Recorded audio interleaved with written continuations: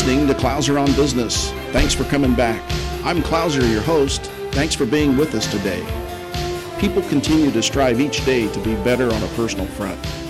And if you happen to be a leader in a business, then I don't have to tell you that within businesses, people are looking for ways to do things more efficiently and in a more creative way to increase their net profit.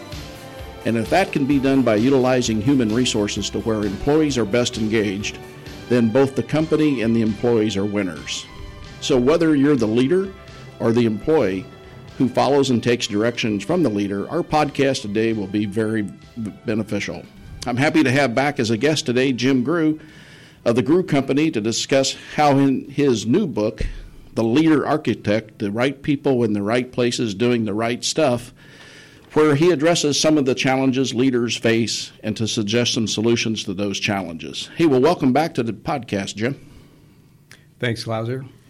Hey, so please remind our listeners a little bit about yourself and what you do to help serve your clients. Well, I'm a leadership expert. After running 8 businesses, I've learned to appreciate the importance of a leader, and my focus is in 2 areas. One is in coaching senior leaders to help them perform better, and that includes CEOs. And the other is to work with leadership teams to improve their performance. A significant portion of my clients are owners and heads of their own businesses. Okay, very good. So you've written a book before. Remind our listeners that book was on transition, correct? The title is The Other Side of Succession, and its focus was owners of businesses as they move past age 50 and realize they're going to die, and they face the question of what do I do now and how do I preserve the business and take care of my people and take care of my retirement. And the book is about how to do that. Mm-hmm. So what prompted you to write a second book, Jim? Well, like most of you, I've read a number of leadership and business books, and most of them seem to me to be focused on a single idea repeated around a bunch of stories. And often the ideas sound good, but are difficult to implement.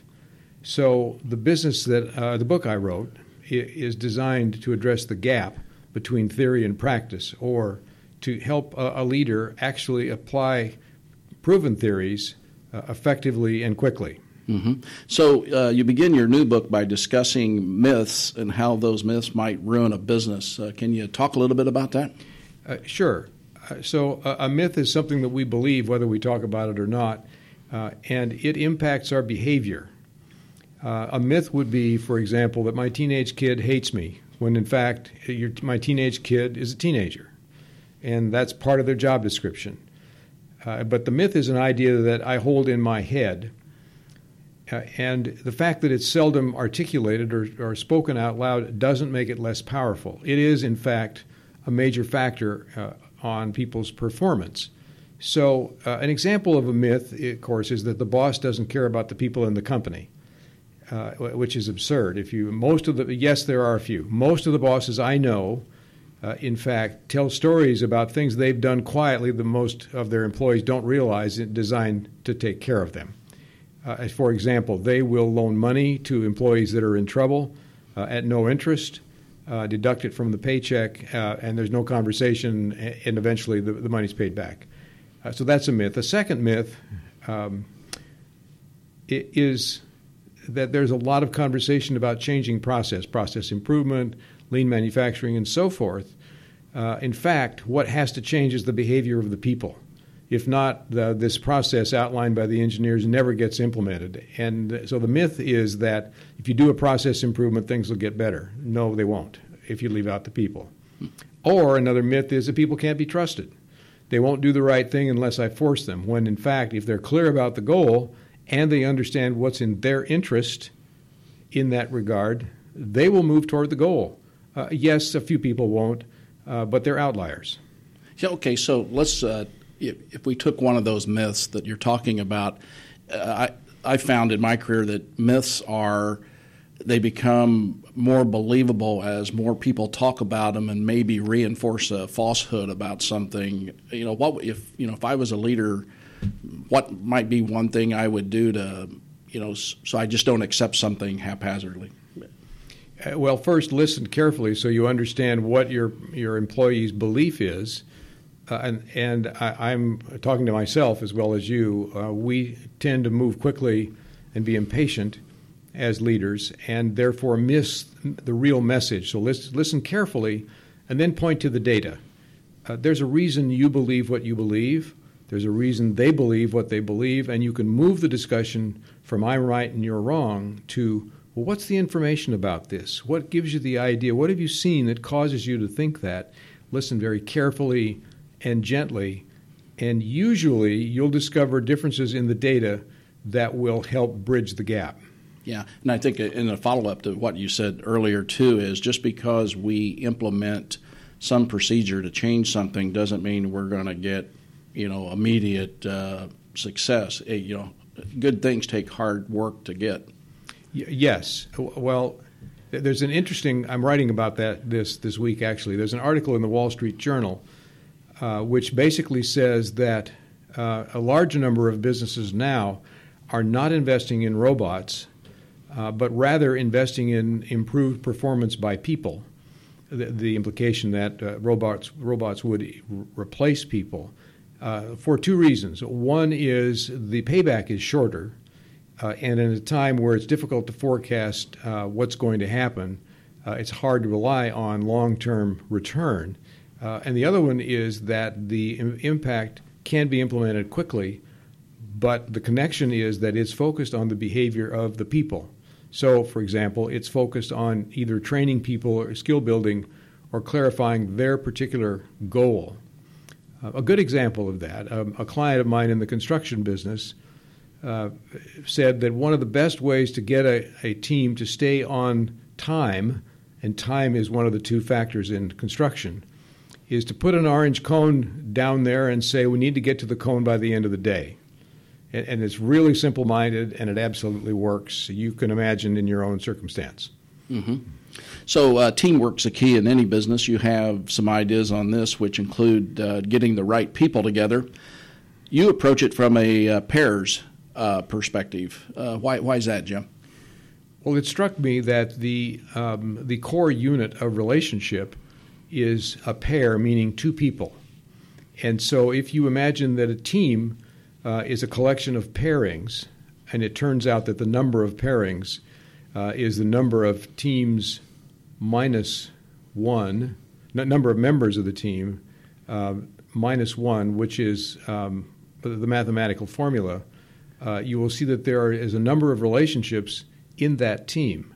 If you focus on the pairs and develop relationships that are healthy between pairs, then those healthy relationships are a foundation for trust. I typically trust, if I am one of a team, I will trust other individuals in the team. I don't trust things such as a team. That's a group in the room. So the essence is to move the point or the target from a group of people to individual pairings. And if you have an executive team that's not working well, one of the questions is which pair isn't working well together.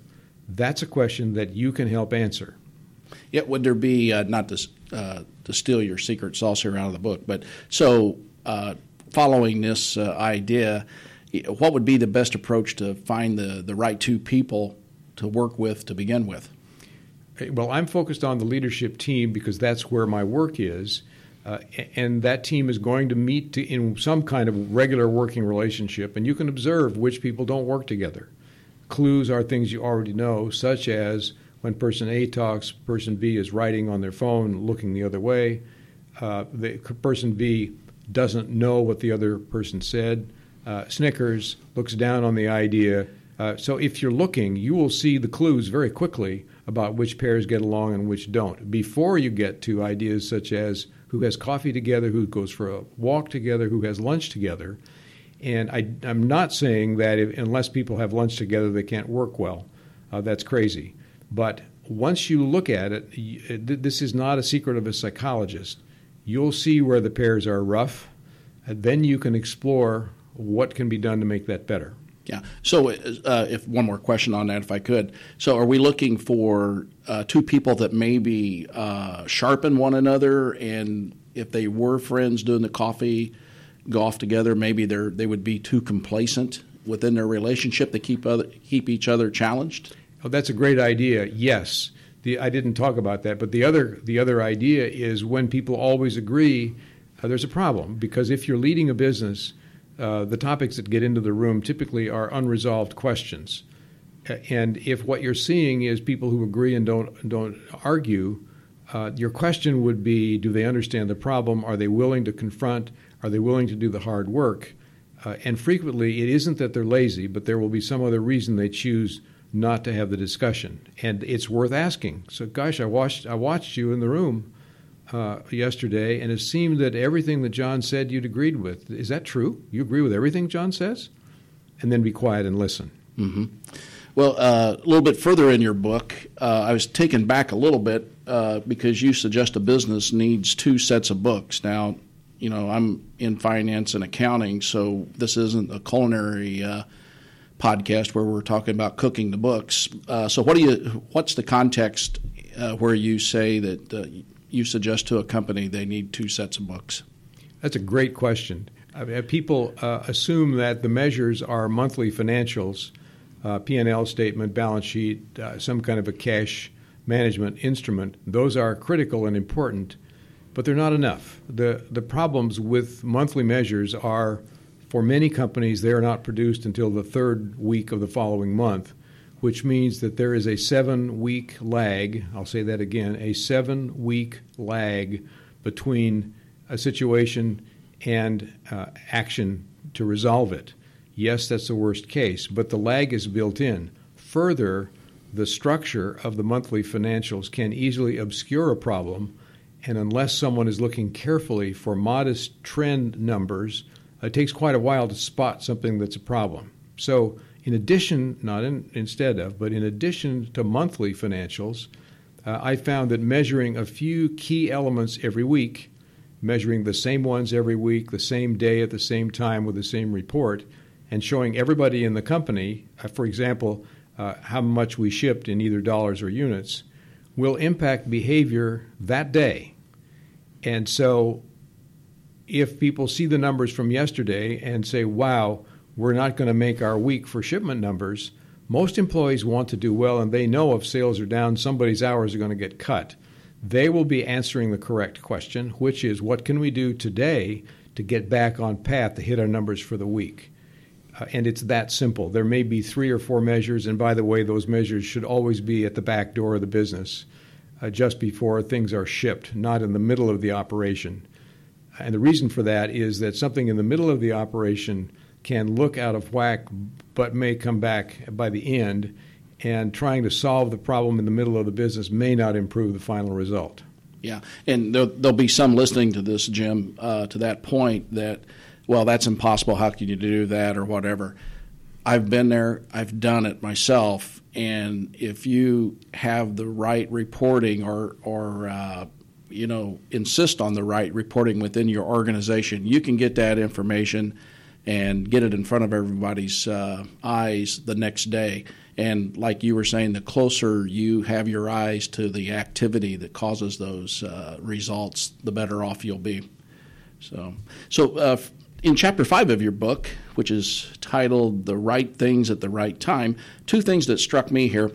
You talk about delegation, and another on the pros and cons of employee family members. So let's take the delegation first, but I'm really interested in the pros and cons of hiring family members.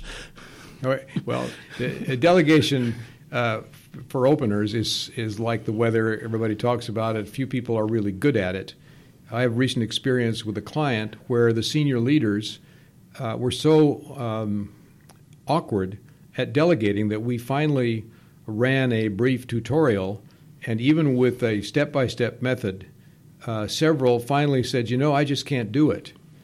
Well, the problem, in simple terms, is that if people don't delegate, and delegate is not just a handoff, we'll come back to that, the capacity of the business is limited to their ability to do things personally.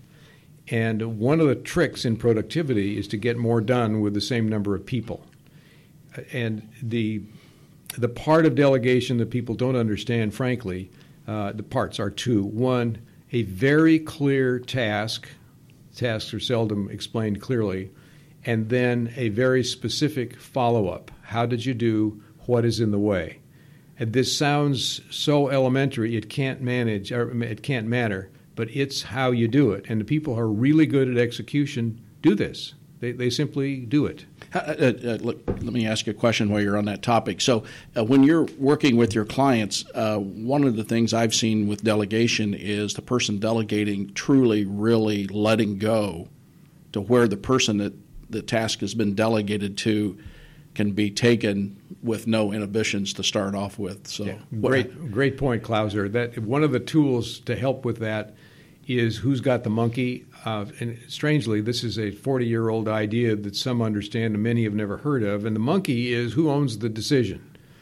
And an effective leader will always hand back the monkey, realizing that his people or her employees will want the boss to either solve the problem or take it over or participate in the solution. So the short answer is never keep the monkey handed back. And when it's not clear who owns the monkey, it's not clear who's doing the work, which is a simple answer. And you know when you're in the room whether you're the one that's going to make it happen or the other person is. And unless you know they're going to do it, you got the monkey. Okay. And then on the topic of hiring my brother-in-law, maybe my wife or somebody. Oh, this one is romanticized, I think, way out of bounds. There are stories, of course, of awful family situations. There were, there will be, there are. And those seem to be more obvious. If they're egregious, they end up as disputes resolved by lawyers and CPAs.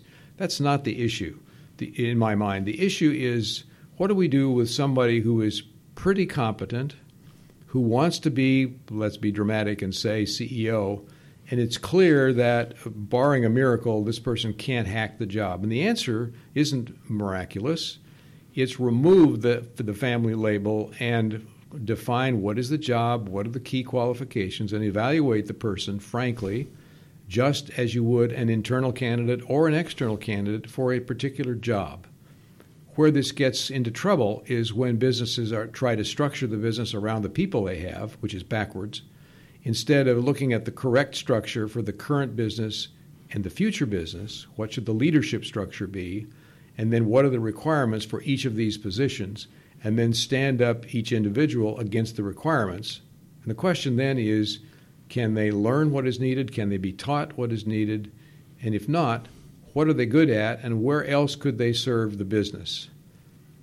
And it turns out that I'm a parent. I have 2 grown daughters and 9 grandchildren, and you care about your kids.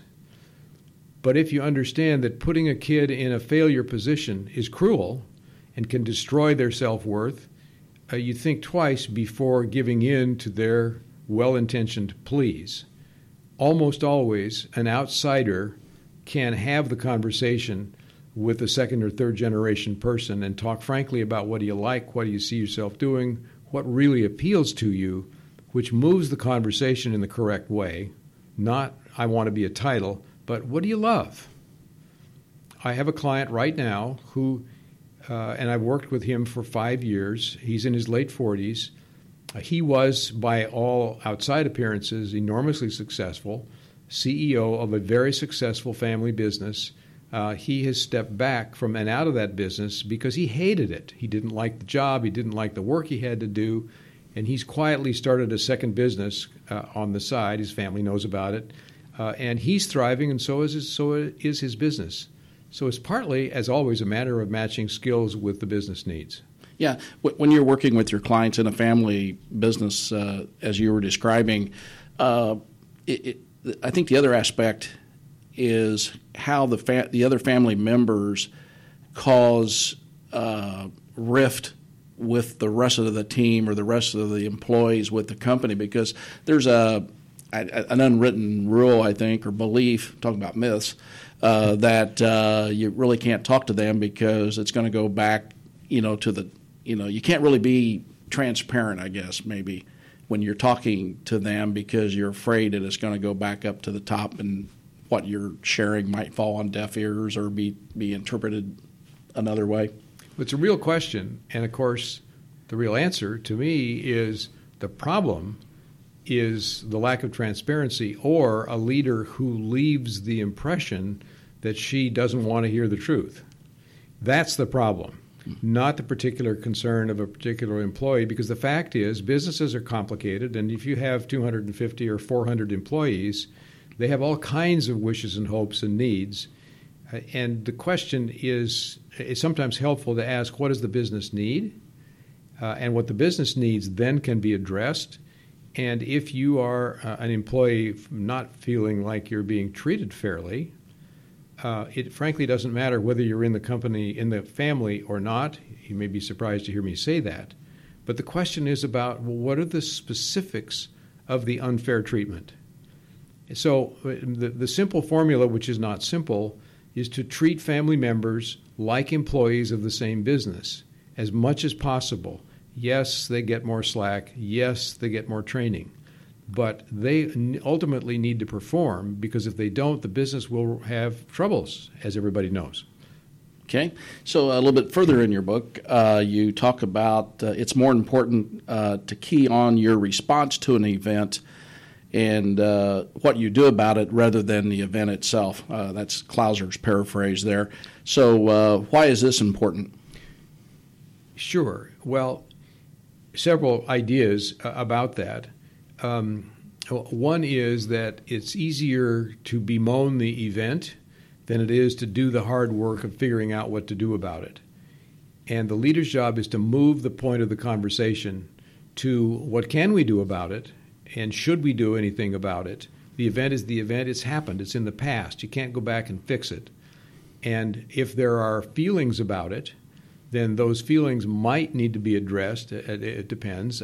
Sadly, one of my clients, and this is a business with 700 employees, had an employee who committed suicide. Terrible experience, very upsetting to the people in the company. And that event was so traumatic that there was a series of actions taken by the leadership in the company to support that person's family and the employees. So that's one where the event is the event, but you don't just move on, clearly. And I could describe the actions, but I think you're aware of it. Short of that, as soon as possible, the question is, what do we do about it, not what drove us to do this. Because there's no payday there. Mm-hmm. There's just not. Okay. So in your final chapter, you discuss resilience. So why is it important as a leader or as an employee to possess this as an attribute?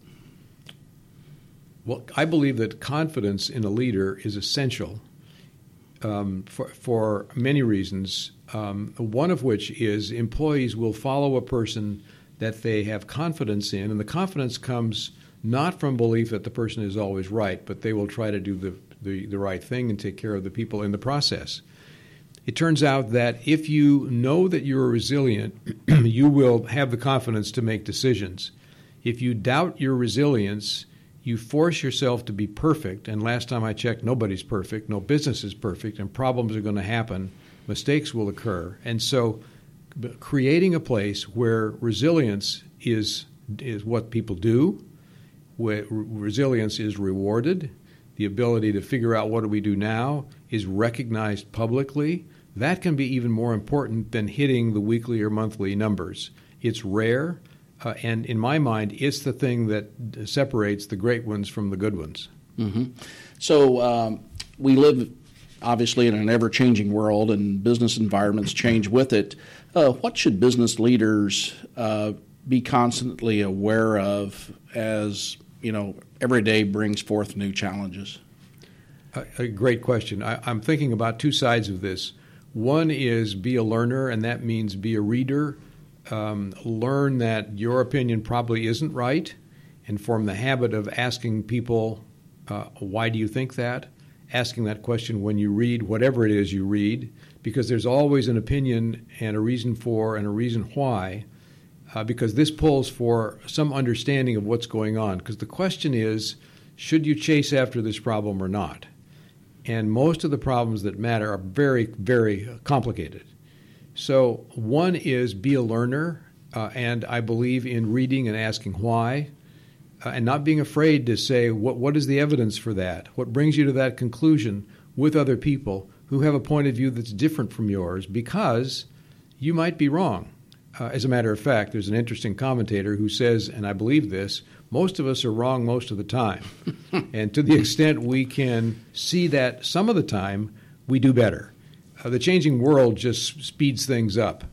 And the idea that it's been working well and therefore we're fine, of course, that makes my skin crawl, and it should make yours crawl, because it is changing. Now, that said, I believe there are fundamentals in leadership and behavior that don't change much. People want to be secure enough in their business so that they can have the autonomy and the ability to use their particular skills and a chance to be recognized for what they contribute. And those two things are crucial. They're actually more important than raises and bonuses, it turns out. And that's one of the ways to respond in a world that's changing all the time, because the change is going to happen. Yeah, so there's 10 chapters in your new book. Obviously, with the limited time we have on the podcast, we couldn't touch base on all of it. But in closing, Jim, why is it important for leaders and employees to pick up a copy of your new book? If you're leading people, then your challenge is how to do this a little better. And this book comes at that question from a number of different positions. It looks at a number of different levels in the business, and it's likely that you will find useful tips and information in this book written by someone who's made a lot of mistakes and been successful running a bunch of businesses, which really means leading different groups of people. There will be something in there for you if you look for it. Mm-hmm. Well, we're out of time for today. Thanks again to Jim Grew of the Grew Company for being with us today to talk leadership and to discuss the principles in his new book titled The Leader Architect, The Right People in the Right Places Doing the Right Stuff. Jim, when's the book available, and where can they get that book? The book will come out December 1st. It will be. It is on Amazon, Barnes & Noble, the independent booksellers, and at Powell's right now on their websites. If you look up Leader Architect, you will go right to the site. They are taking pre-orders now. The publisher tells me the book will be delivered and available for sale December 1st. I have no reason to doubt them, but there's no reason to wait. And my fantasy, of course, is that thousands of people will order the book and it won't be available by then. I doubt that that's the case. There's one other idea that a friend of mine suggested, which is this. When you're looking for a Christmas present for leaders that you know, whether it's a son or a daughter or a customer or a supplier, give them a copy of this book, and I think they'll thank you. They might not, but I think they will. It's easy to do. Amazon is the best place to get it, I think. Unless that's somebody you don't want to do business with, then there are 3 other places. Yeah. There was one question I didn't ask you, Jim. Is the Leader Architect, that part of the title, where did that come from? Because I think that's really a very descriptive title. Well, thank you. I wish I'd thought of it. My title wasn't as good. The publisher actually came up with the title. I didn't like it when they came up with it. I asked a friend of mine who's experienced in this world, and I said, does the publisher get to name the title of the book? He said, yep. He didn't say any more. I said, that's it. He said, yep. So it turns out they knew what they were doing. I think it's a cool title. And what it says is there are ways that you can architect your own leadership, if you will, pardon the verb in that way. Mm-hmm. Hey, well, you can find out more about Jim on our guest page on our website, ClouserOnBusiness.com, and learn more about Clouser there, too. We've just did a revamp on our website there, some changes, so would look forward to your comments and hearing from you. Please remember to tell your friends about us and to like our podcast on iTunes, TuneIn, Podbean, Stitcher Radio. As always, you can find us at ClouserOnBusiness.com. Well, all for now, you've been listening to Clouser on Business.